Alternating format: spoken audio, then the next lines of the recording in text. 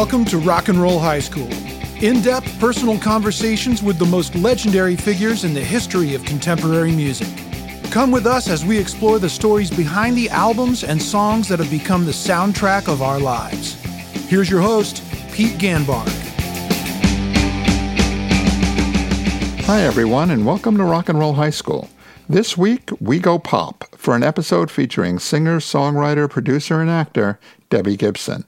Debbie signed to Atlantic Records at just 16 years old, and less than 2 years later, she broke the record books, becoming the youngest person ever to write, produce, and perform a #1 single completely on their own with her song Foolish Beat. Her album Electric Youth spent 5 weeks at #1 on Billboard's top album charts. She's since sold over 10 million albums and was recognized by ASCAP as Songwriter of the Year, along with Bruce Springsteen in 1989. In addition to music, she's gone on to star on Broadway in touring musicals as well as television and film. This interview was recorded live in August 2018 at Atlantic Records in front of a live audience which included some of Deb's biggest fans, the Deb Heads. Deb's latest studio album, The Body Remembers, is out in August 2021. It's her first studio album of all original songs in over 20 years.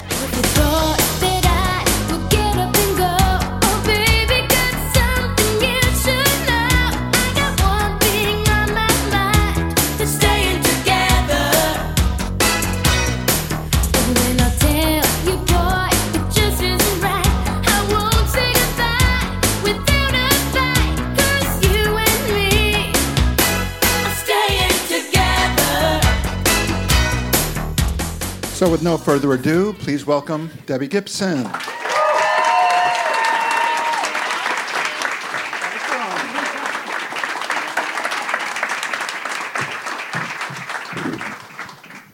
Thank you. So we have a lot of people here. We have some Deb Heads here. Yes. Hi, Deb Heads. All here celebrating several things, one of which is the 30th anniversary of a special release. I mean, I feel like it's the 30th anniversary of everything right now. I'm like, which release is it right now? I think Foolish Beat just celebrated its 30th #1 and 30th anniversary of the #1 record. Yeah. Amazing. Well, we're going to talk about that. We're also going to talk about an amazing movie project that you have coming up very soon. Our friends from Hallmark are here. Yes, they are. So we have Hallmark a lot of house. friends in the building tonight. Welcome, everybody. Welcome to Rock and Roll High School. Woo! So for those of you who are new here and are joining us for the first time, sometimes, like tonight, we get lucky where not only can we talk about an amazing musical career, past, present, and future, but also talk about how that career started and had so much success right here at Atlantic Records. So thank you for that. Yes, thank you. So, thank you, Atlantic. So before we really get going, very, very important question. Yes. Could be the most important question of the evening. Yes. I'm ready. Debbie, or Deborah? Okay, here's how it went down. And we just had this funny conversation in your office, which was, the powers that be at the time, who I guess they were trying to create my name here at Atlantic. They were going to give me the one-hit wonder dance name. It was going to be Debbie G. And I said, no, I can't do that. You guys, it's going to go beyond the first single. Trust me. I'm going to make sure of it. Let's give me a last name. How about even use my own? So growing up, friends and family called me Deborah or Deb. Debbie Gibson seemed to have that stage name kind of ring to it. So that's what we went with. And today? It's come full circle because I went through the Broadway Deborah phase just because Deborah it just felt like my name. It was very weird introducing myself to people by a name that I hadn't used for the first 16 years of my life. But it got too confusing, and everyone said, oh, you're so sophisticated now. It's Deborah. And I said, no, I'm still not sophisticated. So we went back to Debbie. I felt like, I built this brand name. We should just keep it. I embrace it now. Everyone embraced it for so many years. So it's full circle to Debbie. Got it. So welcome, Debbie. Thank you. So let's talk about Wedding of Dreams to start. Yes. So September 8th, airing on the Hallmark Channel. Mm-hmm. The movie is about someone who leaves their singing career to become a music teacher at an Ohio high school. Mm-hmm. how real life is this? I know you're a singer, but not really sure about the Ohio high school part. So fill us in. Right, not sure about that, although I do mentor kids in my spare time. In fact, where's Jackie? There's a little girl here named Jackie Romeo. There's Jackie. Hi, Jackie. This little girl, I say little girl, she's a teenager, sings like, I gave her Where the Boys Are at my workshop, my last workshop, because I thought she had kind of that throwback, cool sound. But I do love working with young people in my downtime. But I created this character loosely based on myself, and as if my life had gone really horribly awry. Dropped by the label, dropped by the boyfriend, no money, what am I going to do? So I go and seek out my estranged sister in Youngstown, Ohio. I happened to be doing a symphony date in Youngstown and was like, where am I? Where is this? Let's set a movie here.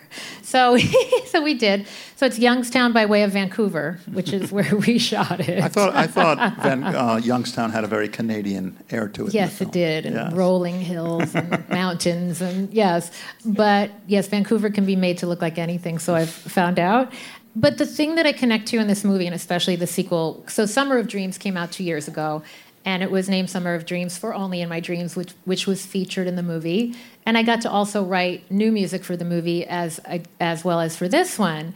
And I love that about Hallmark, and I'm not just saying that because Samantha's here, who basically single-handedly made my movie.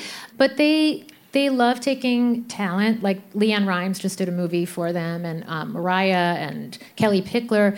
And they love taking, especially women, and saying, bring all of yourself to the party. Bring your music, bring your personality, bring a piece of your real life. And I think that's what connects, I feel like that's what connected my music to people to begin with. It was really authentically me, and my clothes I wore were authentically me. And I think that's, with this movie, that's what connects people. And in the end, it's really about a woman's struggle to juggle career, personal life, and that you can find new passions along the way. You can have this big life and these big aspirations, but you can find maybe even more gratification in passing the torch to a young performer. Mm-hmm, totally. So, yeah.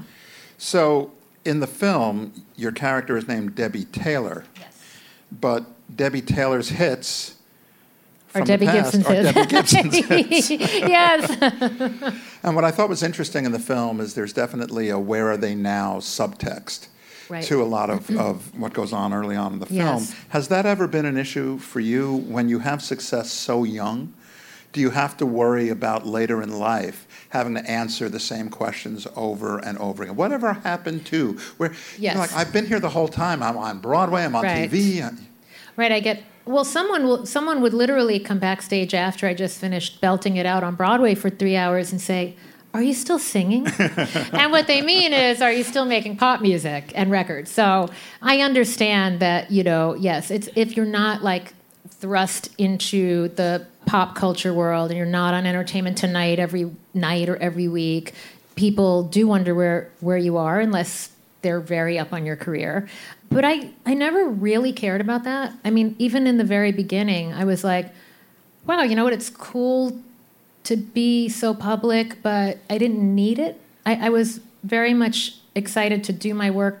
I get teary every time I see like video footage like we just watched, and I'm running through the crowd at Wembley Stadium, and it's like, wait, this is my life, that was my life. And those moments meant so much more to me than being on a red carpet and having people know who I was, or, asking what outfit I was wearing, what designer I was wearing.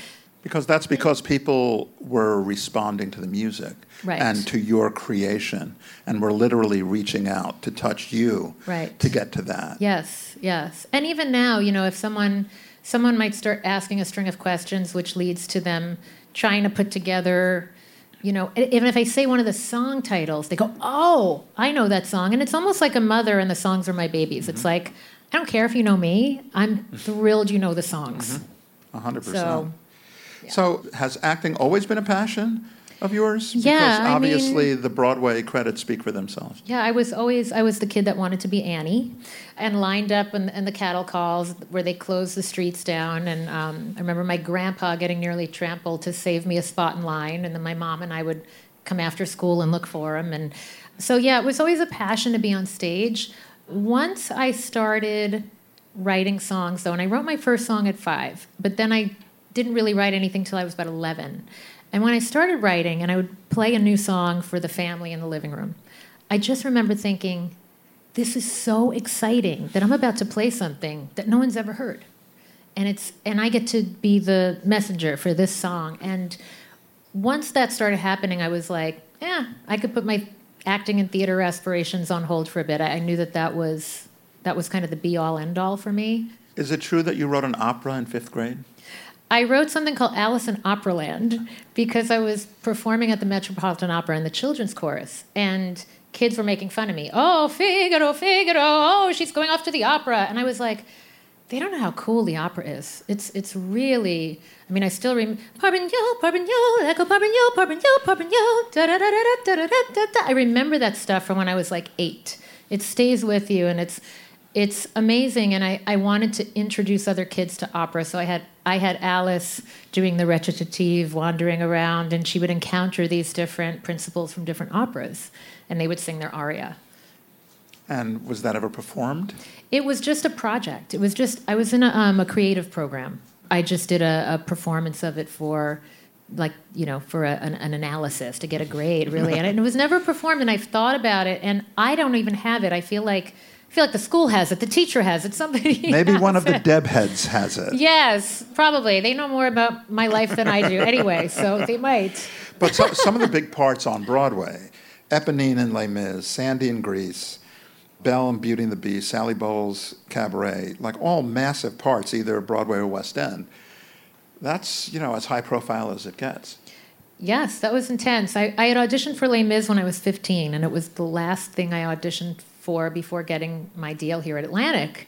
And it was always my goal to get signed by my 16th birthday. And I got signed about a week after. And I said to the creative team of Les Mis in a very precocious way, you guys better get me now. I'm going to be a big recording star next year. And they were like, okay, thank you. Next. But I actually got called back at the time 3 times for Eponine. And when I started performing the song in my concerts at 21, my mom, who was one of the original momagers, Diane Gibson, she probably has a picture up here in these hallways somewhere or something. She was kind of infamous. She would sit around the conference tables with all males at the time, all males in suits, and pound her hands on the table and say, no, I want my daughter to produce this record. And they'd say, well, what has she ever produced? And she'd break out the demos. Well, she produced a demo of it in our garage. But she got me that moment, But she had called the creative team of Les Mis and said, you really need to come see how this teen pop audience is responding to this musical. When I got off that tour, I auditioned again. They still made me... People think they hand out Broadway roles. 90% of the time, they don't. They still bring you in and you audition and you sing through the highs and lows of the score, and they make sure you could do it 8 times a week. Yeah, I got the role, and it was amazing. You've also done national tours as well. I have. I've always loved touring theater. And what's so funny is, when you mention the Where Are They Now thing, people always had this attitude of like, oh, she's resorting to doing touring theater. The career is not going well. What people don't know is I've actually picked tours over Broadway productions before because I was like, well, I'm promoting a record. I want to get around and see everyone out there in America. This is a great way to do it. I get to do what I love 8 times a week. I get to promote my record. I've always loved the idea that you could bring a Broadway caliber show to people all over America. So I've done a lot of tours. I've spent up to 9 months straight on the road. Do you have a favorite show that either you've done or you haven't done? Just a favorite musical? It's so tough. I mean, Cabaret, which you guys saw the clip of, was kind of, I campaigned quietly for that role, and I even went and auditioned for shows I necessarily didn't want to do, but I knew the right people were in the room that would eventually call me for that. And it happened. So I was so honored to do that show. So that was definitely a favorite. Awesome. Yeah. So now let's go back to the beginning. Okay. So when I think of you, before we've started to get to know each other, and now I know I was wrong, but when I think of you, I think of Long Island. I think of you were the girl who grew up on Long Island, but you were actually born in Brooklyn. I was born in Brooklyn, though I was only there till I was 2, Bensonhurst.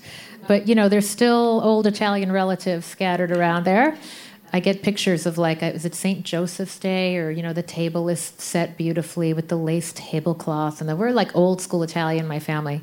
and you're going to go, where'd the name Gibson come from? But my dad was an orphan, and his origins are kind of unknown. I know I've got several nationalities from his side, but I grew up with the Italians. I grew up on Long Island. Merrick. Great place to grow up. Great place for the arts. Long Island. Yes. What is your first musical memory growing up on Long Island? Ooh. I mean, really, it was in my house because my parents were big music fans, and my dad was in a barbershop quartet called the Peanuts. He was in a foster care home for boys. There were 100 boys in the home, and 4 of them formed a quartet. A guy named Brother Frank Springman was like the leader of this group. And so my dad had a great natural singing voice, still does.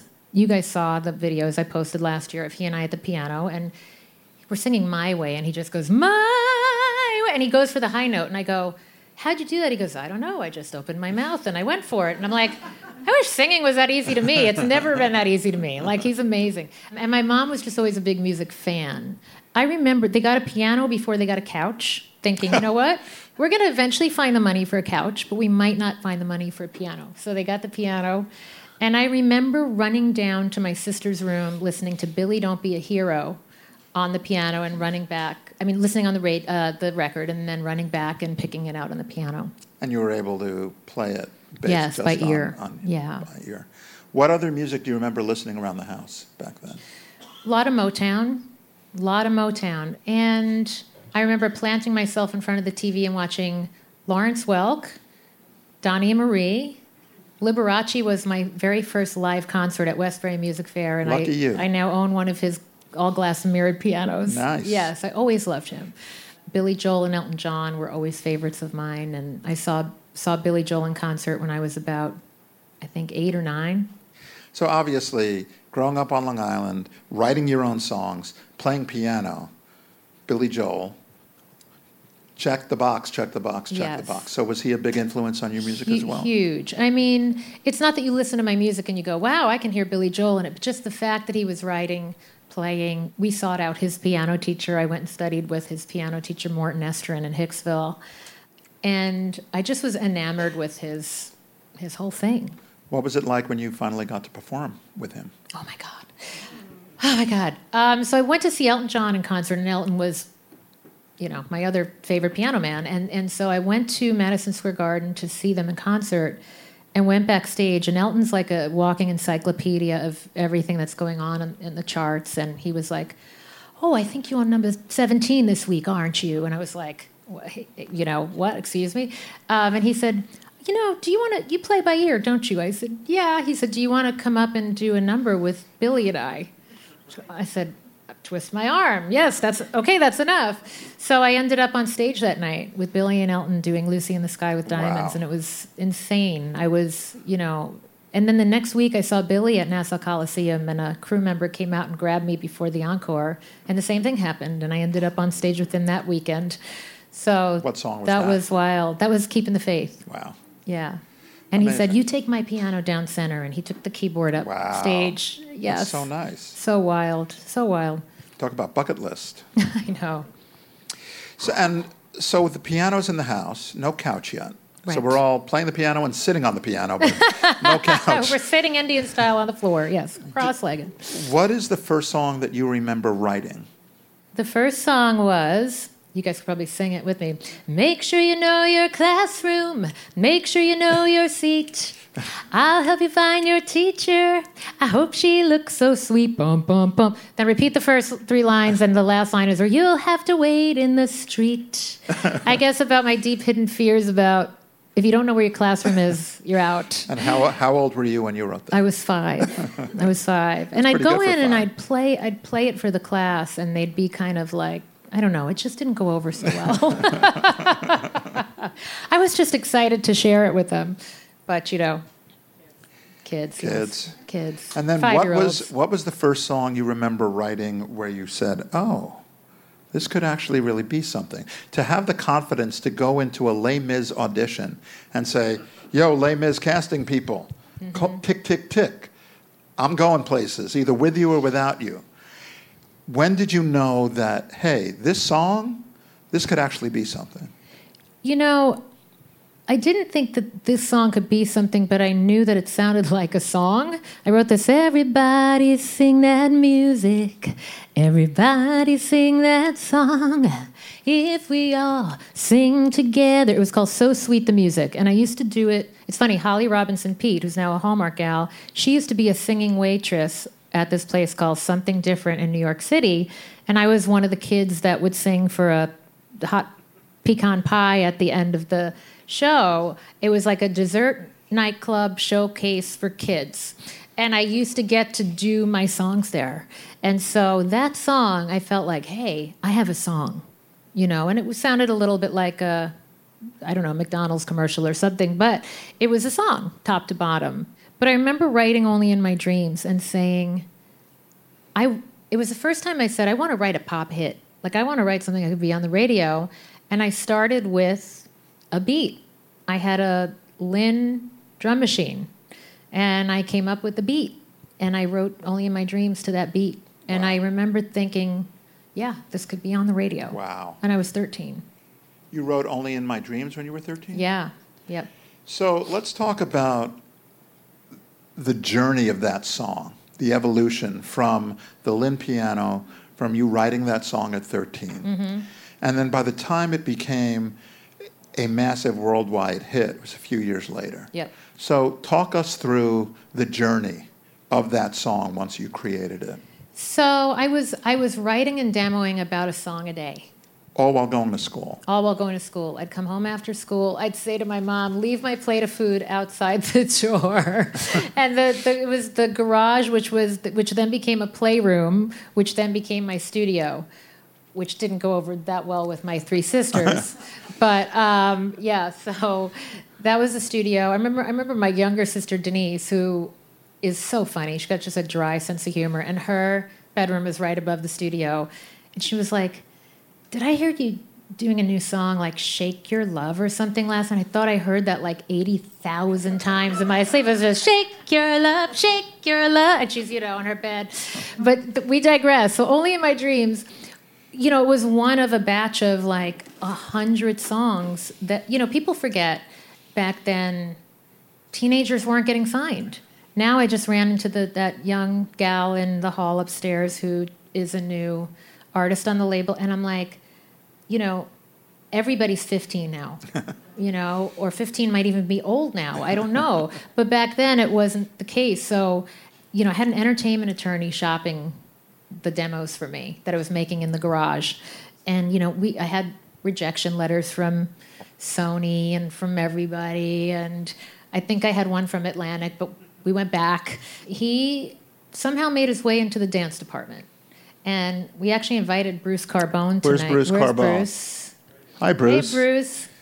Bruce is part of this story. Yes. So happy Bruce, to see you, this is your Bruce. chapter. Yes. I mean, it's just, I remember it so vividly. It was Larry Asgar, Bruce Carbone, and Anthony Sanfilippo in a back office with no windows and 12-inch singles, most of them with just labels, no pictures or anything, no artwork. So this was the dance promotion department. This is the dance department, the club. Yes. And so, Bruce, did you guys sign the record? Or was the record signed by...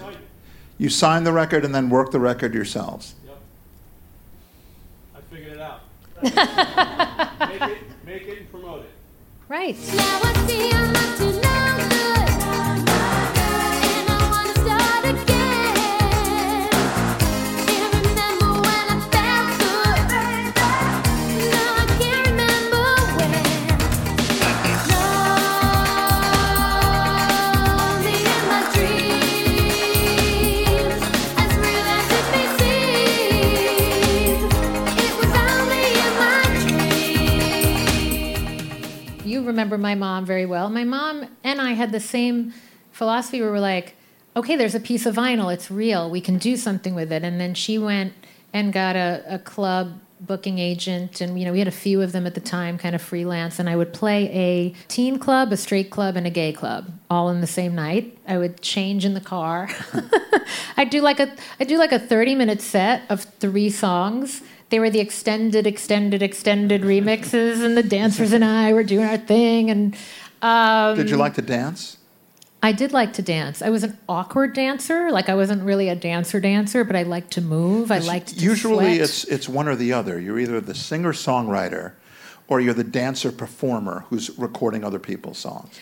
Right, and that's such a great point, because that was where sometimes the confusion came in, where people felt like, where execs would feel like, we have to hire someone to write your songs, right, because I was like, no, why can't I be behind the scenes of my own, like, pop creation of myself? Right. So I had that, and I think because I grew up in theater, you were supposed to know how to do everything. You were supposed to know how to sing, dance, act, play, read music, whatever you needed to do.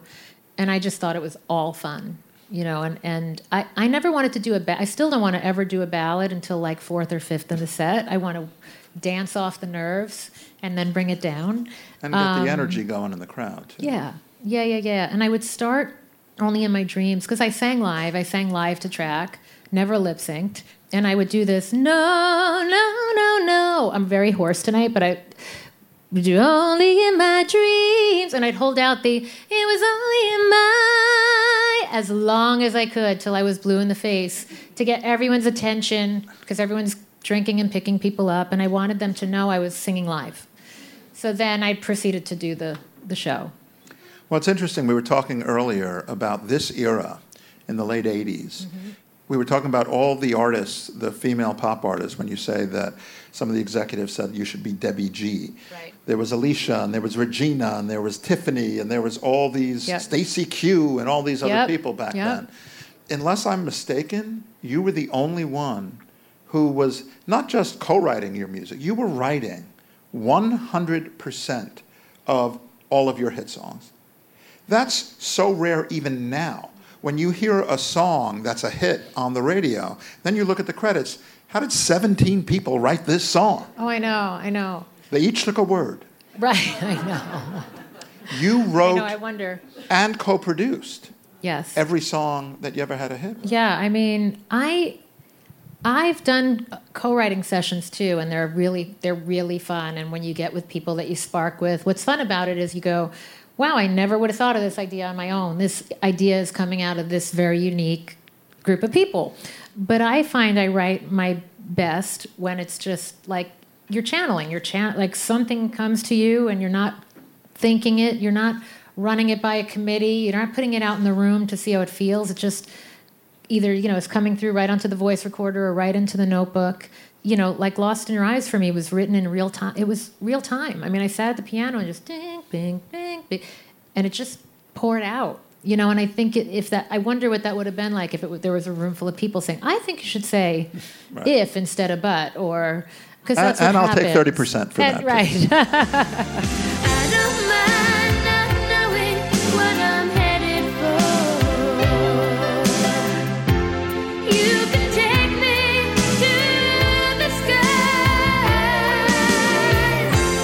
It's like being lost in heaven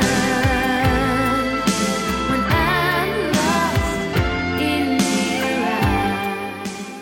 When you're writing such big hit songs so young, you haven't really lived the life of a veteran songwriter. It's like, oh, that reminds me of this one time in Nam, So where did you get your inspiration from? Well, I mean, I think you can hear it's like, it's all puppy love, really. And like a song like Foolish Beat, it's interesting because I have older sisters. I watch them going through their breakups and everything. I mean, I remember writing a song, Love Starting Again, but did it ever really end? Because my sister kept breaking up and getting back together with the same guy, so love starting again.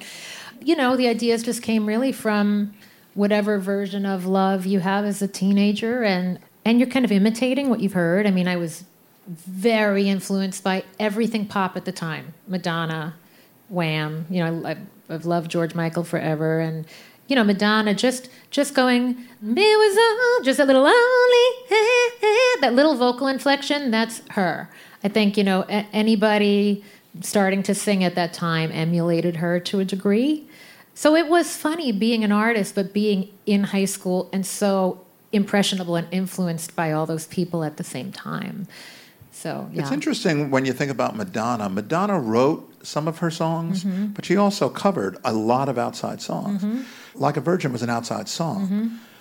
All of your hits were 100% written by you, and usually either produced or co-produced by you. Talk about that. When you're in the studio producing your own records, it's one thing to write. Then when you're going to turn this demo or this song into a record, what's that process like? Well, I worked with a producer named Fred Czar, who actually was, he did the Papa Don't Preach keyboard string intro, was not credited. I mean, he was a brilliant keyboard guy, keyboard programmer. And he had a studio in Brooklyn in his basement.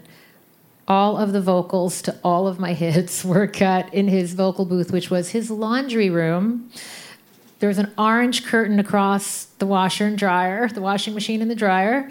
It was so much fun. Fun times. But Was that on Long Island too? that was Brooklyn. That was in Brooklyn. A lot of Brooklyn in my life. But yeah, so what would happen is I would get with Fred. I'd play him the demo. My demos, if you listen to a song from its demo stages to the finished product was always a polished version of the demo. And he was so brilliant at keeping that purity. He wanted to bring to life what I was hearing. My arrangements weren't as sophisticated as his. He was a way better player and a way better programmer. And I think, whether it's in movies or music or whatever, the key to being a great producer is hire people better than yourself and put the pieces together. And just know how to communicate. And if you can communicate technically, musically, you just have to keep finding the adjectives to get out of people what you want to hear. So the demos were not just piano vocal demos, they were produced. They were produced. Yes, they were produced. They were programmed. Again, I had a Lynn rack mount sequencer. I'm sure there's a lot of young people back there from the label going, what? Yeah, what's up? He'll have to look it up. Bruce Carbone will tell you. He's old enough to remember. He knows. And the other crazy thing I was doing in that basement studio the garage studio was I was doing radio IDs for everybody around the country, and I was splicing my own tape. Wow. So I was doing I was going, Z100's got the music I thought was only in my dreams, and I was splicing it into the TV track. That's probably something Andrea Gannis asked you to do. Yes. Would be my I am guess. Devastated that Andrea's not here tonight. She's on her way to the airport. Of She's like, course. oh, please tell Debbie. She's I said, promoting. yes. It's amazing that she's still here. There are always records to promote. That But is yeah, for sure. I mean, it's like I could do a whole interview with you right now about how it's all changed, or if it's kind of still the same. I'm sometimes a contrarian because I think that my personal philosophy is there's really never anything new. There's just a new spin on something that's already existed. So we were talking about Broadway earlier. When you were signed to Atlantic, and Atlantic was doing all the Frank Wildhorn stuff and Smokey Joe's Cafe, then Atlantic Broadway went quiet. And when we jumped back in a few years ago with Hamilton and Dear Evan Hansen and Greatest Showman, it was basically because, hey, it doesn't mean that nobody wants this just because it hasn't been happening. Right. They want it. They just don't know what they want it. By the way, I had that conversation when I went into Les Mis because, quite honestly, a lot of the executives laughed at me and they said, you're killing your career by doing Broadway. And I sat at a conference table and I said, movie musicals are going to make a comeback, mark my words. And they all went, ha, ha, ha, ha, ha. And I saw the shoulders going up and down, and everybody laughed at me. And I thought, what you just said, they don't know they want it, but does anyone ever switch the channel when Grease is on? Right. I mean, even at that time, and I knew it.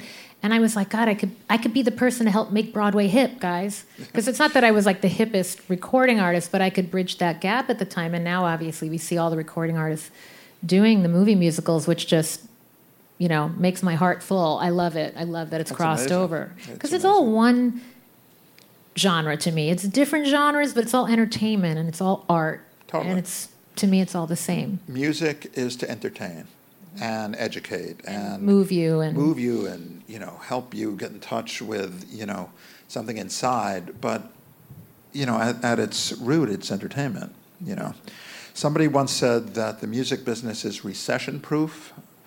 This was a long time ago they said that.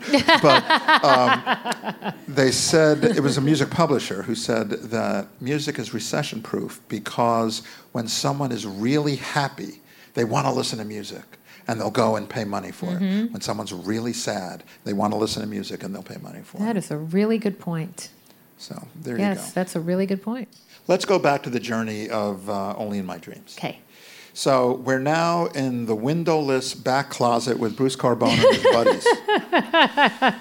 Now, how did Atlantic hear it? Did a radio DJ play it for somebody at Atlantic? Do you No, an remember? entertainment attorney. Oh, it was Doug walked it who in. did it? Yeah, yeah. And then the original deal, was it just for one song? It was not even, yes, and it was only to release it dance. It was to do the 12-inch. It was like a $5,000 deal. It was like, here, let's just, here's your $5,000 promotion budget and recording budget all in one. I mean, it was, very much, let's throw it up against the wall, see if it sticks. And I'd have to ask Bruce, but I mean, me and my mom were passionate about it. I know that. And we were up in that office a lot. And, I think we just all kind of got the machinery going. And So at what point did someone with a window at Atlantic say, hey? That's a great line.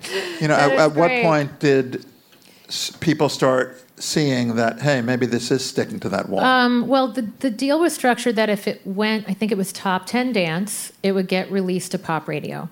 If it went top 5 at radio. Now, I now understand what a nearly impossible goal that was. But luckily, I didn't know at that time, and I was a kid, and I was like, sure, I could have a top 5 hit. Ignorance was bliss, and we just kept going, and so it got a radio release, and then it was like, okay, now how do we get around the country and shake every DJ's hand? And we were on that mission, and splicing the tape in the garage.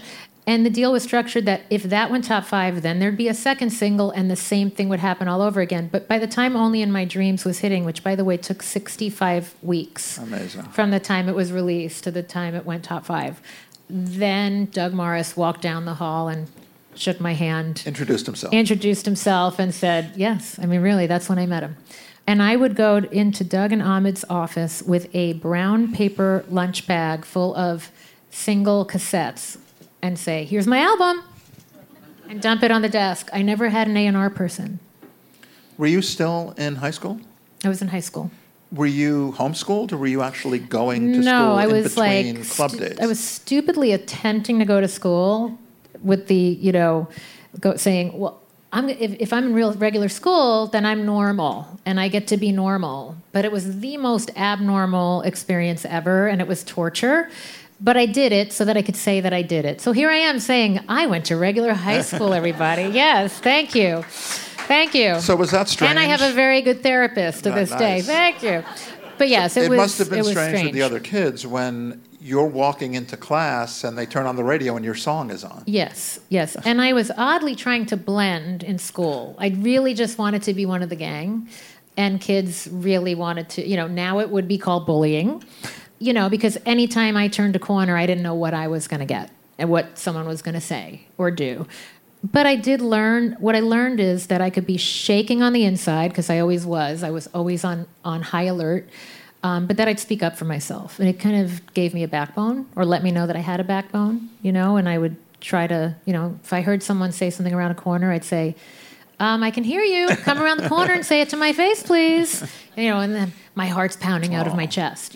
So it was a unique experience. Is it true that you went to your prom, but you told the DJ that he couldn't play any of your songs? I think we did tell them. I say we, probably in advance. I don't think any of my songs got played at the prom. and the night of the junior prom, I performed, and a bunch of kids from my class came to the show. It was a New York show. On your junior prom? On my That's junior awesome. prom night. So we're continuing the journey of Only in My Dreams. Ultimately, it gets to number 4 on the Billboard Hot 100. Yep. Yay, Only in My Dreams. Yay. When that happened, you were 17 years old. Yeah. Of a song, again, I cannot understate, or overstate this, rather, a song that you wrote, and wrote the lyrics, wrote the music, and co-produced. That one I didn't co-produce. But yes. You produced a great Lynn drum machine demo, I did. sure. I produced the heck out of the demo. Yes. At yes. 17 years old. So how surreal is that? Trying to be Very. normal, going to school, and you've got the number 4 record on the Hot 100. I mean, yes, it still is surreal. You know, I mean, I still have a very big sense memory of being in that garage doing that demo. You know, so like I'll be in Asia next month, and I'll be performing it to thousands of people who don't speak English but know the words to that song, and it just still that song completely blows my mind. That you wrote when you were 13 years old. Yes, amazing. It's wild. It's wild. Then, so now we need a second single, right? Bruce, you've picked up the option now for the second single. You're not sure if you're ready to commit to more. I'm still in the office with no window. Right. I don't think you ever left that office as long as I think was he's there. still in it, I don't actually, think he's upstairs. still in it. So the next single was the song that drove your sister crazy, Shake Your Love. Yes, yes. And I remember I wanted a song called Staying Together, which you guys know, and all the powers that be picked Shake Your Love, and I'd say they picked right. Yeah. So Shake Your Love also eventually got to number 4 on the Hot 100. I'm trying to figure out my heart, but I can't offer you proof of why we should never be apart. And that is the truth. Oh, shake your love, I just can't shake your love.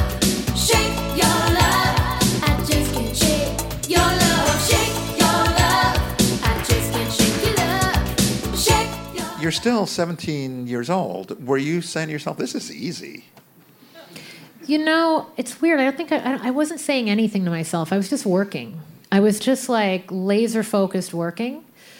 And because it wasn't like it is now where things move very quickly, it was like I would wait for that Billboard call. Where's Gary? Gary Trust is here somewhere. There he is. Hi, I would Gary. wait for that Billboard call every week. It wasn't from Gary back then. It wasn't from Gary, but no, but you know, it would be that, you know, it's number 72 with a bullet. You know, it's number 68 with a bullet. I mean, it moved slow back then with no internet. But how awesome was that? It was because awesome. the suspense that was building up every week. Now, yeah. you know, you can get any type of information anytime, anywhere, and it might not be as fun as it used to be. No, that was really fun. Like Torturous, but fun. Right? Torturous but fun. Yeah, it was really fun. Yes. So now, with 2 massive top 5 smashes under your belt, I would imagine at some point Doug says, let's make an album. Yes. And that in album... 6 weeks. Let's make an album in 6 6 weeks to capitalize on the hoopla that's going on. So that album became Out of the Blue. Mm-hmm. And in the meantime, you said you were writing a song a day. Yeah. So you probably had a lot to choose from. Yeah.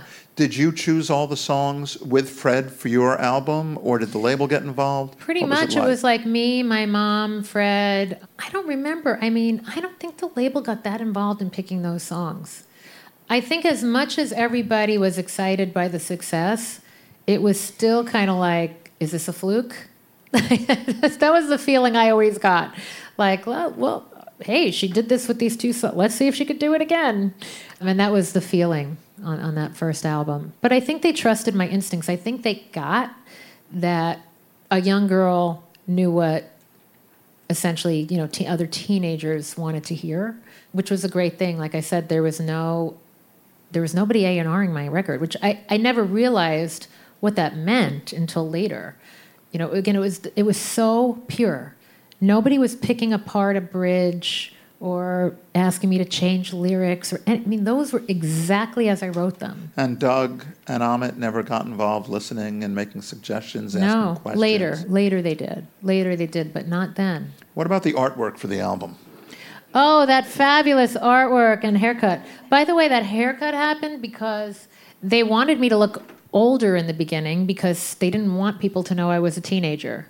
So like that Only in My Dreams single artwork, I look, I think, older than I look now, you know, with that crazy hair. And that was like that hair growing out. And I was into teddy bears. And the photographer said, your knee is pulling focus. And the makeup artist said, why don't I paint a face on it? And so all that stuff happened. I mean, and then, little girls came to the concert with the face on their knee, and it became a thing. Amazing. Yeah. So the next single was Out of the Blue. Mm-hmm. That got higher than the first two, peaked at number 3. Yep. Now with you, out of the blue, love appeared before my eyes. With you, dream come true. I never thought I'd realize what love was. And the next one, Foolish Beat, peaked at number 1. Yes. And which is amazing because usually you peak high and then fall off. But here you went 4, 4, 3, 1. Yep. And then when Foolish Beat went to 1, becoming your first Billboard number 1, it set a record for the youngest artist ever to have written, produced, and performed a Billboard number 1 single. And if you don't believe me, it's in the Guinness Book of World Records. There was no reason, there was no reason, just a foolish beat of my heart. I could never love again the way I loved you. I could never cry again like I did when I left you.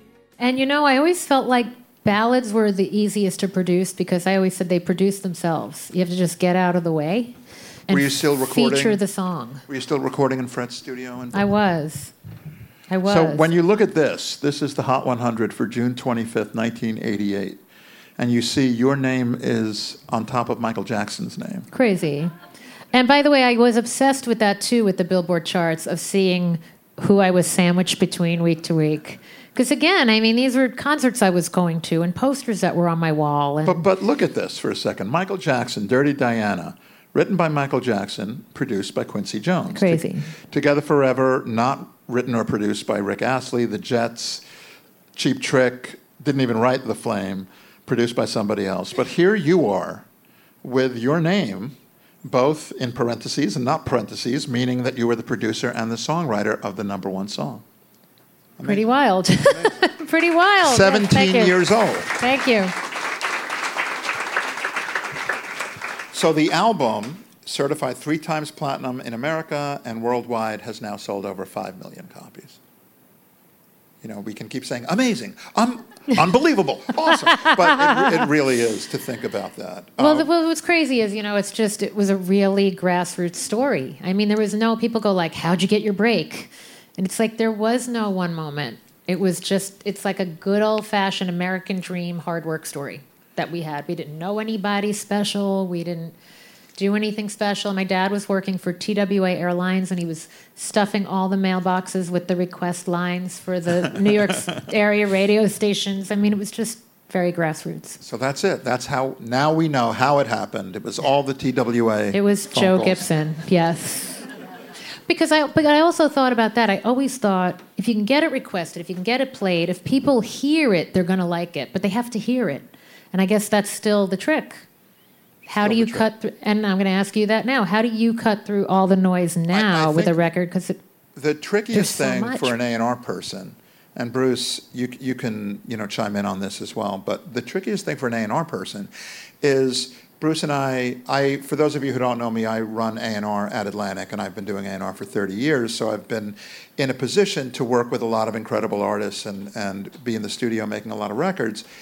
I think at this point we know pretty much how to help our artists achieve what they want to do and make a really good record. Then, sometimes that's the easy part.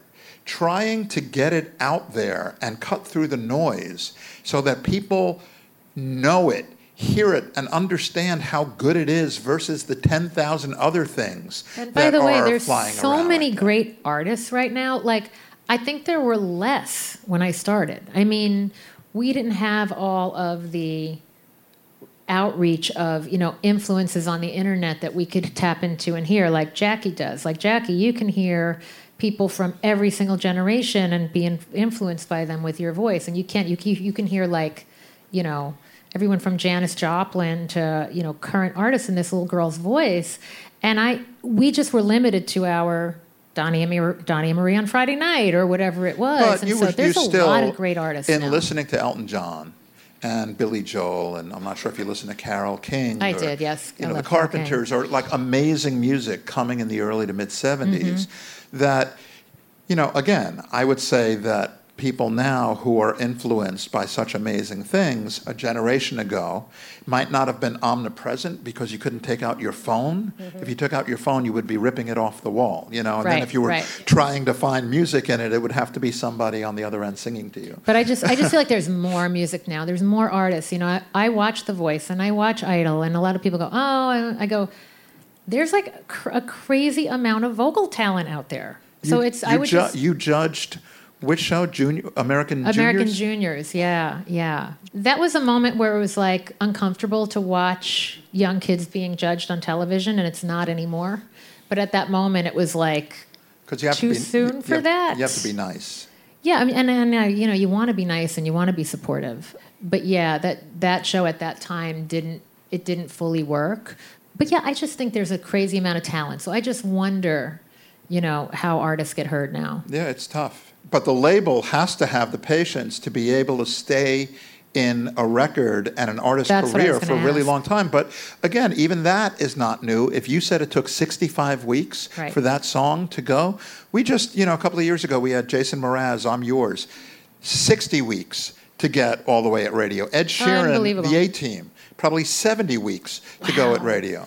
And Wow. there would be... people assume the week they hear it is the week Right. it all started. And sometimes the label, you know, has to take a deep breath and everybody say collectively, let's hold hands and we're going to stick in this record because we believe in it and we believe in this artist. And is it like do you listen to music in a meeting and you hear something and instantly go, oh, we love that, we're in? I mean, is it like instantaneous, or what do you look for?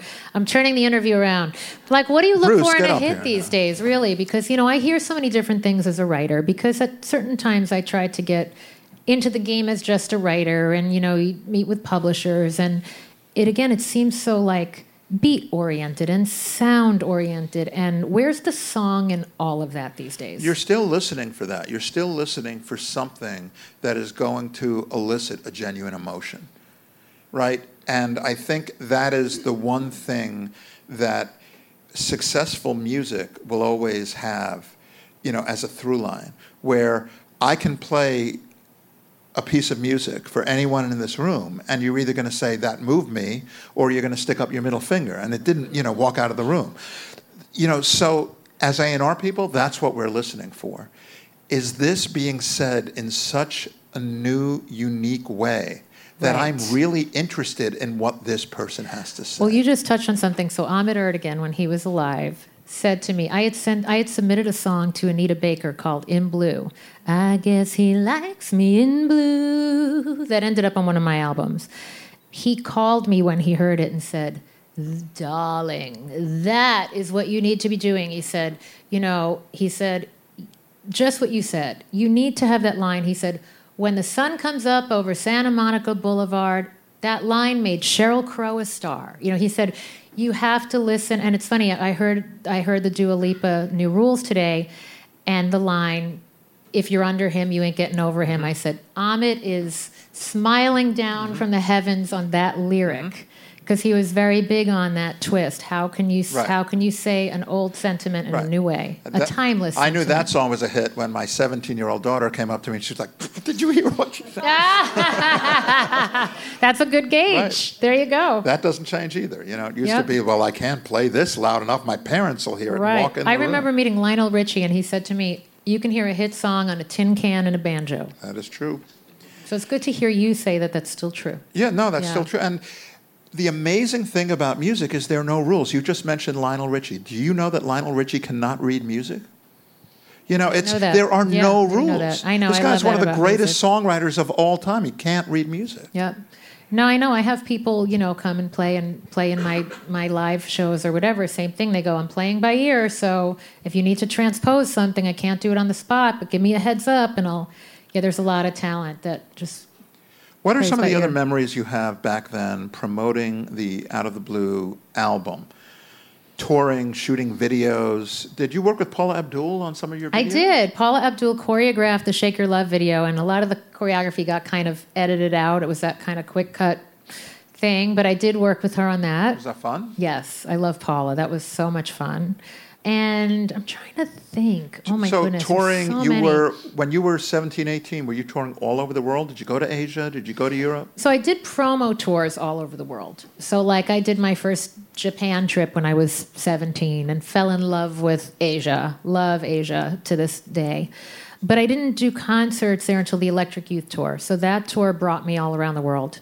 But I did the clubs, and then I did colleges, and then I did like the Jones Beach type theaters and amusement parks, and then Radio City, and then graduated up to Madison Square Garden, and again it was What was that it like? was a build. Your first garden. What was that like?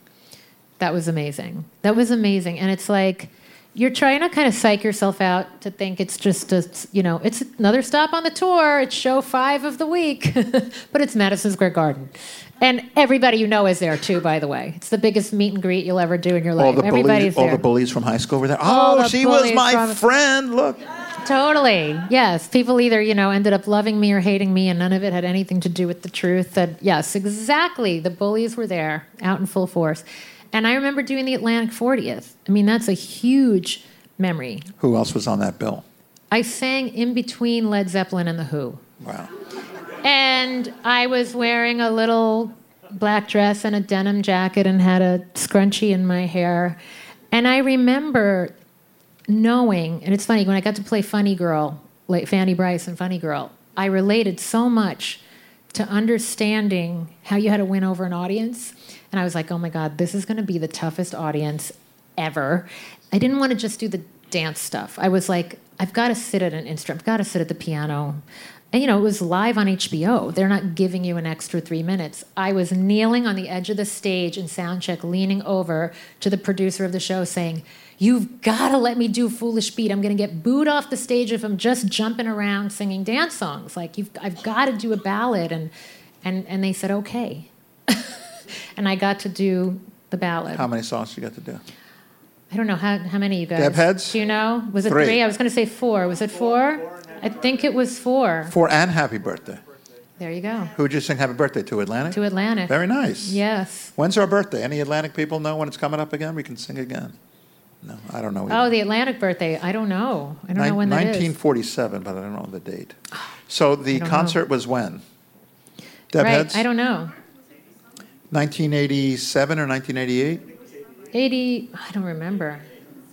I think it was 87. I think it was 87, but... Oh, 88. 88. Bob Kaus would know. He was there. You would know.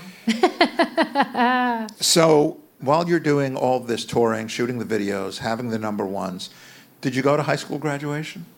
Did you graduate? Did you get the cap and gown? I did. But I had to sign off. We had to sign an insurance waiver saying that if anyone got hurt because of press being there, that I was responsible. And my mom came to me in her true managerial way and said, I'm going to spell out all the facts for you and then leave it to you. And I was like, oh, sign. Nobody's going to get hurt. And I did not torture myself all through high school to not graduate with my class. So, yes, I graduated with my class. With no injuries. And then ran. No injuries? No injuries. Okay. Thank God for that. No injuries were sustained. So let's get into the second album now, which was Electric Youth. It came out in January 1989. Mm-hmm. So there's a saying that you have your entire life to write your first album and then 6 weeks to write your second.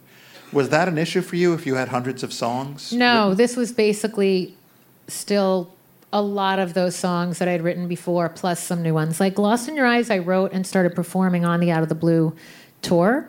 I felt like I had a cushion of songs. And you know what? At that age, you just don't feel that kind of pressure anyway. That's the beauty of starting young. I had no rent to pay. I wasn't like, oh my God, what if I never have a hit again? I was just like, this is great. This is fun. You were in the moment. I was in the moment. Right. Yeah. And Lost in Your Eyes also went to number one on the Billboard Hot 100. Yeah. So back-to-back number ones Yes. with... And I didn't expect there to be such With a, Foolish Beat, right. like, I feel like it got leaked at one point, and radio stations were giving their ID over it so that nobody else could grab it. And I was like, I had no idea that was going to happen. That was wild. Oh my God. What is that? Oh my God. See, I don't even. Where did you find this? I don't know. That's fantastic. I have no Let's read idea it. who had this. Hi to everyone. You read it. You wrote it. Hi to everyone reading this. One album, a tour, a graduation, and a driving permit later. whoop. There I am in my 57 Ford Fairlane hardtop convertible. I bring you my new single, Lost in Your Eyes, and the album Electric Youth, coming soon. If you don't hear from me this month, it's because I'm home eating mom's pasta and watching MTV. See you in a bit. Oh my God, that is hysterical. Those look like emojis. I know before they're emojis. live, real, hand-drawn emojis. Amazing. That is hysterical. Love I don't that. think I've seen that since then. No idea I did that. When Lost in Your Eyes came out, went to number one. The album Electric Youth also came out, went to number one, and you were the first female to ever simultaneously have the number one single and the number one album in the same week. Gary, is that right? I don't even think I knew that. Gary nods his head. It's like, yeah, sure, whatever you say. Which is David Deb Heads, Salador, is that correct? right? My very Correct? first publicist is here too. Where's David? David. David, is that Yes. right, David? The very first female artist ever to simultaneously have the number one single and the number one album in the same week. That's amazing. I love this stat. In 1989, you shared the ASCAP Songwriter of the Year award This is crazy. with Bruce Springsteen. It's crazy. So did you get to duet together at the awards? No, he didn't show up. I don't know if he liked sharing that with me. I'm sharing it with who?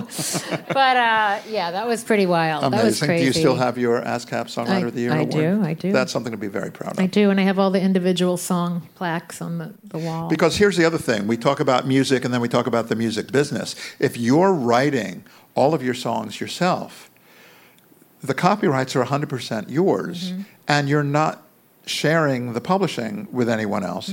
You had a publishing deal with, you did or you didn't? With what? With well, back in the day, I say, well, I was with EMI. That's what I was going to say, yeah. And now I work with music sales. Got it. On my catalog. Yeah. But was the EMI deal, was it a co-pub or was it an admin deal?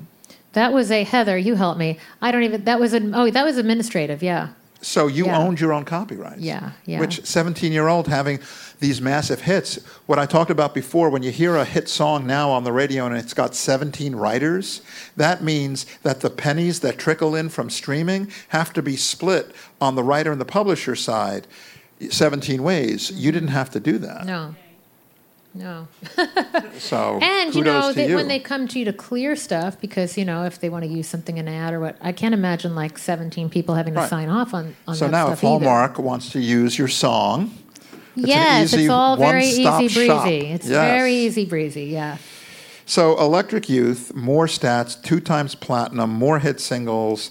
The title track, Electric Youth, No More Rhyme, both, again, big hits. Did you have fun? Was the second time around as fun as the first time around?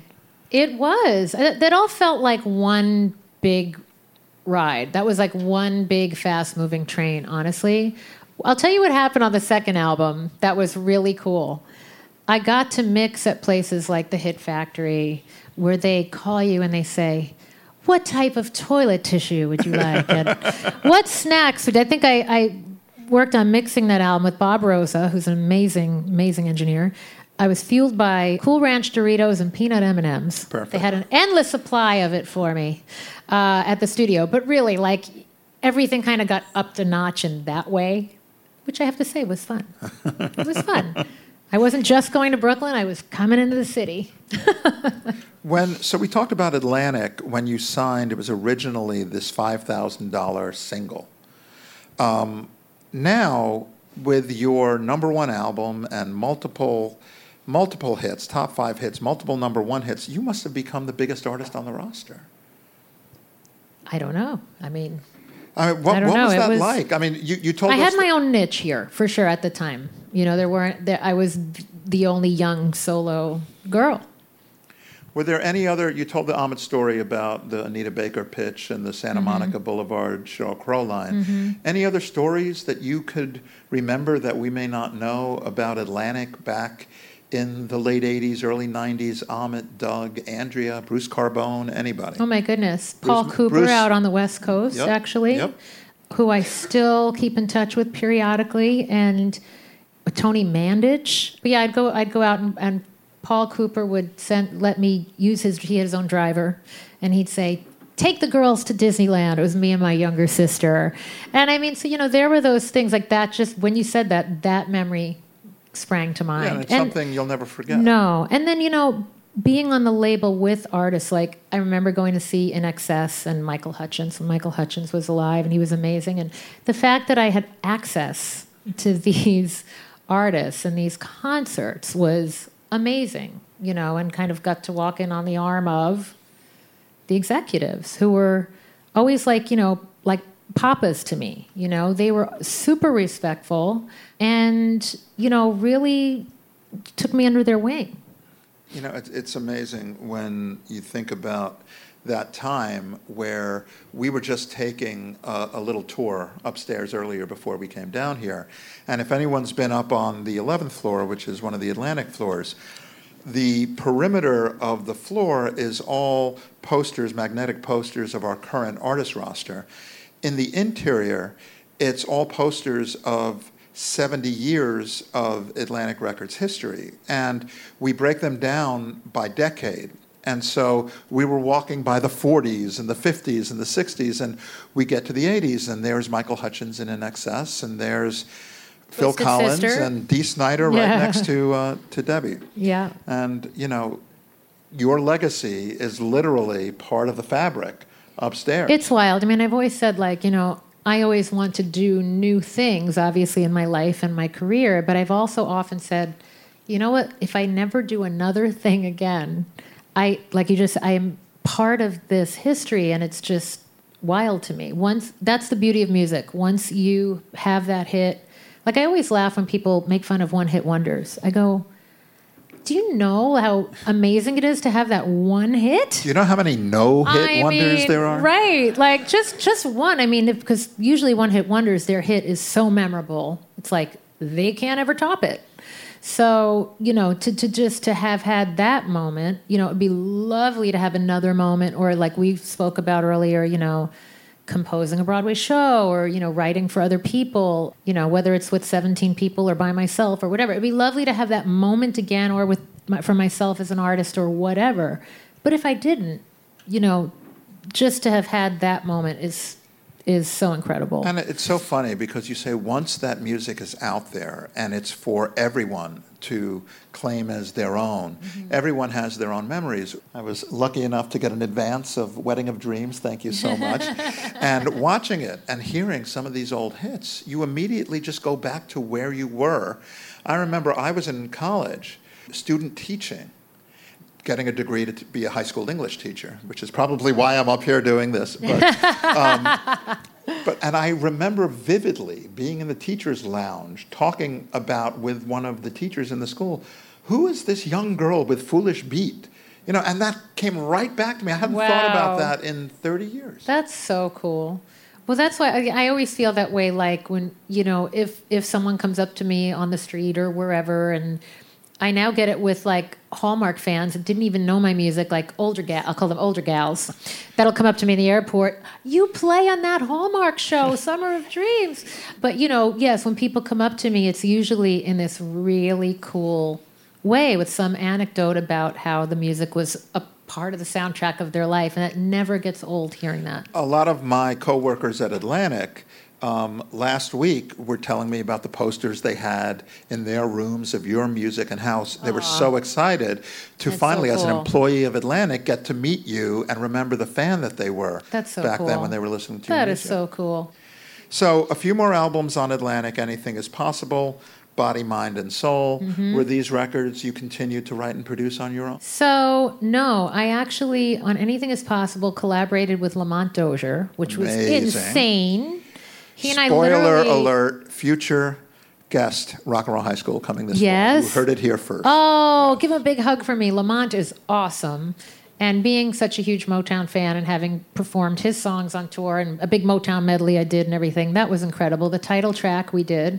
And I don't think anyone would have ever pegged that to be a Lamont Dozier track. That's what was so cool, because it had a very current sound. And, you know, something Bruce had said earlier about, you know, labels having patience and sticking with their artists, I often think about this. So this album was very much a transitional album for me. It was me saying, who am I now? Much like anybody at 20 years old says, who am I now? You know, it wasn't total teeny bopper music. It wasn't where I was going next. It was right in the middle of something. And I think that everyone panicked because I was hitting bullseyes. And then this one didn't really hit the bullseye. And so that's when everybody, you know, Doug, Ahmed, and everybody said, oh my God, what are we going to do next? And in the panic, I think the music got kind of convoluted. And I think that I saw myself as this artist like a Billy Joel in the sense that, oh, they're going to allow me to have, you know, 7 albums, and one might not sell, and one might sell, and one might not sell. And they wanted everyone to sell at that point because I was a pop star at that time. And so by the time we got to Body, Mind, Soul, I had submitted a bunch of songs that, you know, it's funny that you were at SBK. Some of the songs were kind of Wilson Phillips-esque. Because if you think of Lost in Your Eyes, you can tell, like, I'm from the suburbs. I'm melodic pop. And it was really a continuation of that. But everybody was a little more into the urban thing at that time. And so everyone wanted me to kind of meld with the urban thing. But I'm like, oh, when you think urban, you don't think like, yeah, Debbie Gibson from the streets of Long Island. Like, it's not really happening. But the theater girl in me was like, I can be versatile. I can do this. I can play the urban pop star. I was like, I'm going to do it my way, their way, my way, their way. And Sturkin and Rogers are awesome, and we had a phenomenal time. And I'm really glad in that intro you guys saw at the beginning, I did that song, Losing Myself Over You. Now, at the time, it was in this really lower register. It was very sultry, and I was 21 years old. And 21 back then was like 18 going on 21, not like it is now, which is 21 going on 35. So I was like a real 21 or even younger, trying to do this thing and play this role. It was like I was doing Gypsy Rose Lee in the video, but I was me. And so I think people got very confused. I literally performed that song in Chile 4 years ago or whenever it was, 5 years ago. And I was like, I understand this song now. I can deliver this song now. And I couldn't back then. I emulated, so I delivered it, you know, with a technical vocal and my idea of whatever that lyric, I'm losing myself over you meant, but I didn't know. Nothing I can do, I'm losing myself over you. Can't deny it's true. You know I couldn't fight it, baby, even if I wanted to. I'm losing myself over you. And so I think that's where we lost that pop audience a bit. You know, and Doug and Ahmed had very strong views of what they wanted me to be and how they wanted to promote it. And it wasn't congruent with who I was. And that's when I said, I need to walk away from all this for a minute and go do Broadway, because for me, Broadway will be a way for me to be pure and showcase what I do in another way. Was it difficult leaving Atlantic, since Atlantic was your home, or was it just another stop? No, very. I was disappointed that I felt like they lost, the execs lost faith in me because of one missed bullseye. So I felt like, wait a minute, I'm still the girl who wrote those hits, and I still live in the real world, and I still know how to communicate with people, and I still know how to write a good song. So just wait, let it in my mind, art unfolds. It's not something, you can't put a gun to someone's head and say, write a hit that sounds like whatever, and have it be magical. I think those really inspired songs, and again, you know them when you hear them. You know, when a Bruno Mars comes in with his latest whatever, and you go, I don't know what ethereal place that came from, but you know it, you know. And then you know when people are writing something that they're like, hey, this sounds like a hit, right? Because that's always going to sound like a rip-off of a hit. Mm-hmm.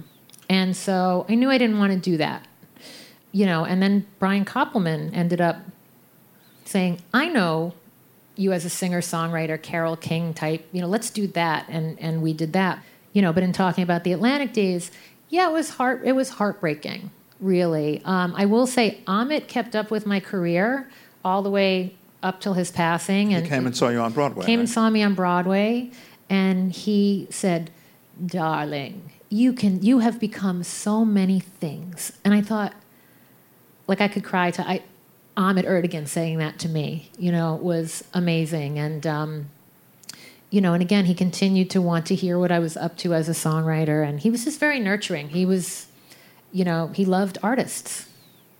Greatest record man ever. Mm-hmm. So, film, TV, Broadway, most importantly, music, you know, you've done everything. What's next? Obviously, September 8th, we know what's next. But Love that. you don't live in Long Island anymore. You live in Vegas. I live in Vegas. That's a whole long story about how I ended up out there. But I've been getting the New York bug since I'm back here. There's something about, you know, I know these streets. I lived in Manhattan for 13 years. So, but yeah, you know, there is new music that these guys have been hearing about for a long time. I have dealt with some health issues in the last 5 years that have just caused me to not be as ready as I want to be yet. And I know that the moment will happen, and it'll be like probably 6 weeks, and the whole album will be done. Right. And I don't think about where will I fit in the landscape, or where, because I think that I just have to do what I do. Just be you. Just be me, and then I always said, even with producing, it's let the song lead the way, let the music lead the way, and it'll tell you how you need to promote it or where you need to go. It could end up in a film soundtrack. It could end up as, you know, I've often thought it'd be fun to be a surprise feature on someone's record. That, you know, I'm a huge Eminem fan. I've always felt like I could write a great piano Eminem hook, because the stuff I write a lot lately is kind of that haunting melodic stuff. So there is a new music chapter. I've composer on 2 musicals, one called The Flunky, one called Skirts. Would love to see those on Broadway. And I love scoring too. I co-scored a documentary, and Thomas Newman's probably my favorite. I could see doing that someday. I think in those types of arrangements, they're running through my head at all times. And so, yeah, there's a lot of stuff to do, and continuing my mentoring programs with young people. I think it's so cool. I did a recording boot camp the year Kanye did Love Lockdown, and we were out at Glenwood Place Studios, and all these kids are running around, and Kanye's got his big drum set up in there, and it was just such a real world, real deal experience for these kids. And we did like 15 songs in 15 days, and I had a track guy in a lounge doing stuff, and I love that. I love being able to give kids what I got out of, you know, going into my garage without a song and coming out with one. So when I can help a kid do that, and they have their master in their hand to do, and by the way, people go, did you take their publishing when you do? I go, no, actually, we had someone from ASCAP come in and talk to them, and we taught them how to hang on to their rights. And, you know, I would say, go do what you want with the song, you know, whatever. You're really paying it forward. You're helping them. Yeah. Well, music, it's so interesting now, because it's still a way artists make money, but it's also like a promotional tool too. It's like a weird, and I can ask you about that too. It seems like, look, there's a lot of music given away also, but music to me is something should be available to everybody in some way. And there's a time and a place it's sold, and there's a time and a way it's shared. And so for these kids, it was, you know, they didn't need to go get my permission to go use it. Amazing. super fun. So thank you so much for coming in and doing this. Thank you. So much good luck with your friends at Hallmark September Thank 8th for you. Wedding of Dreams. Everyone get ready to watch. Any final words of wisdom, advice to our Atlantic crew, our Warner Music crew, the Deb Heads? Oh, my who's here? goodness. Well, the Deb Heads, you know how I feel. Thank you. I always say thank you for sticking with me all these years. It's amazing. What I love is that I don't have a fickle group of supporters. I have supporters that are there for me, whether they're loving the music this year or not. I sound like crap at one concert, or I don't, or they're in for the long haul. Amazing. Which is amazing. They're family. It's amazing. 100%. Thank you so much, Debbie Gibson. Thank you.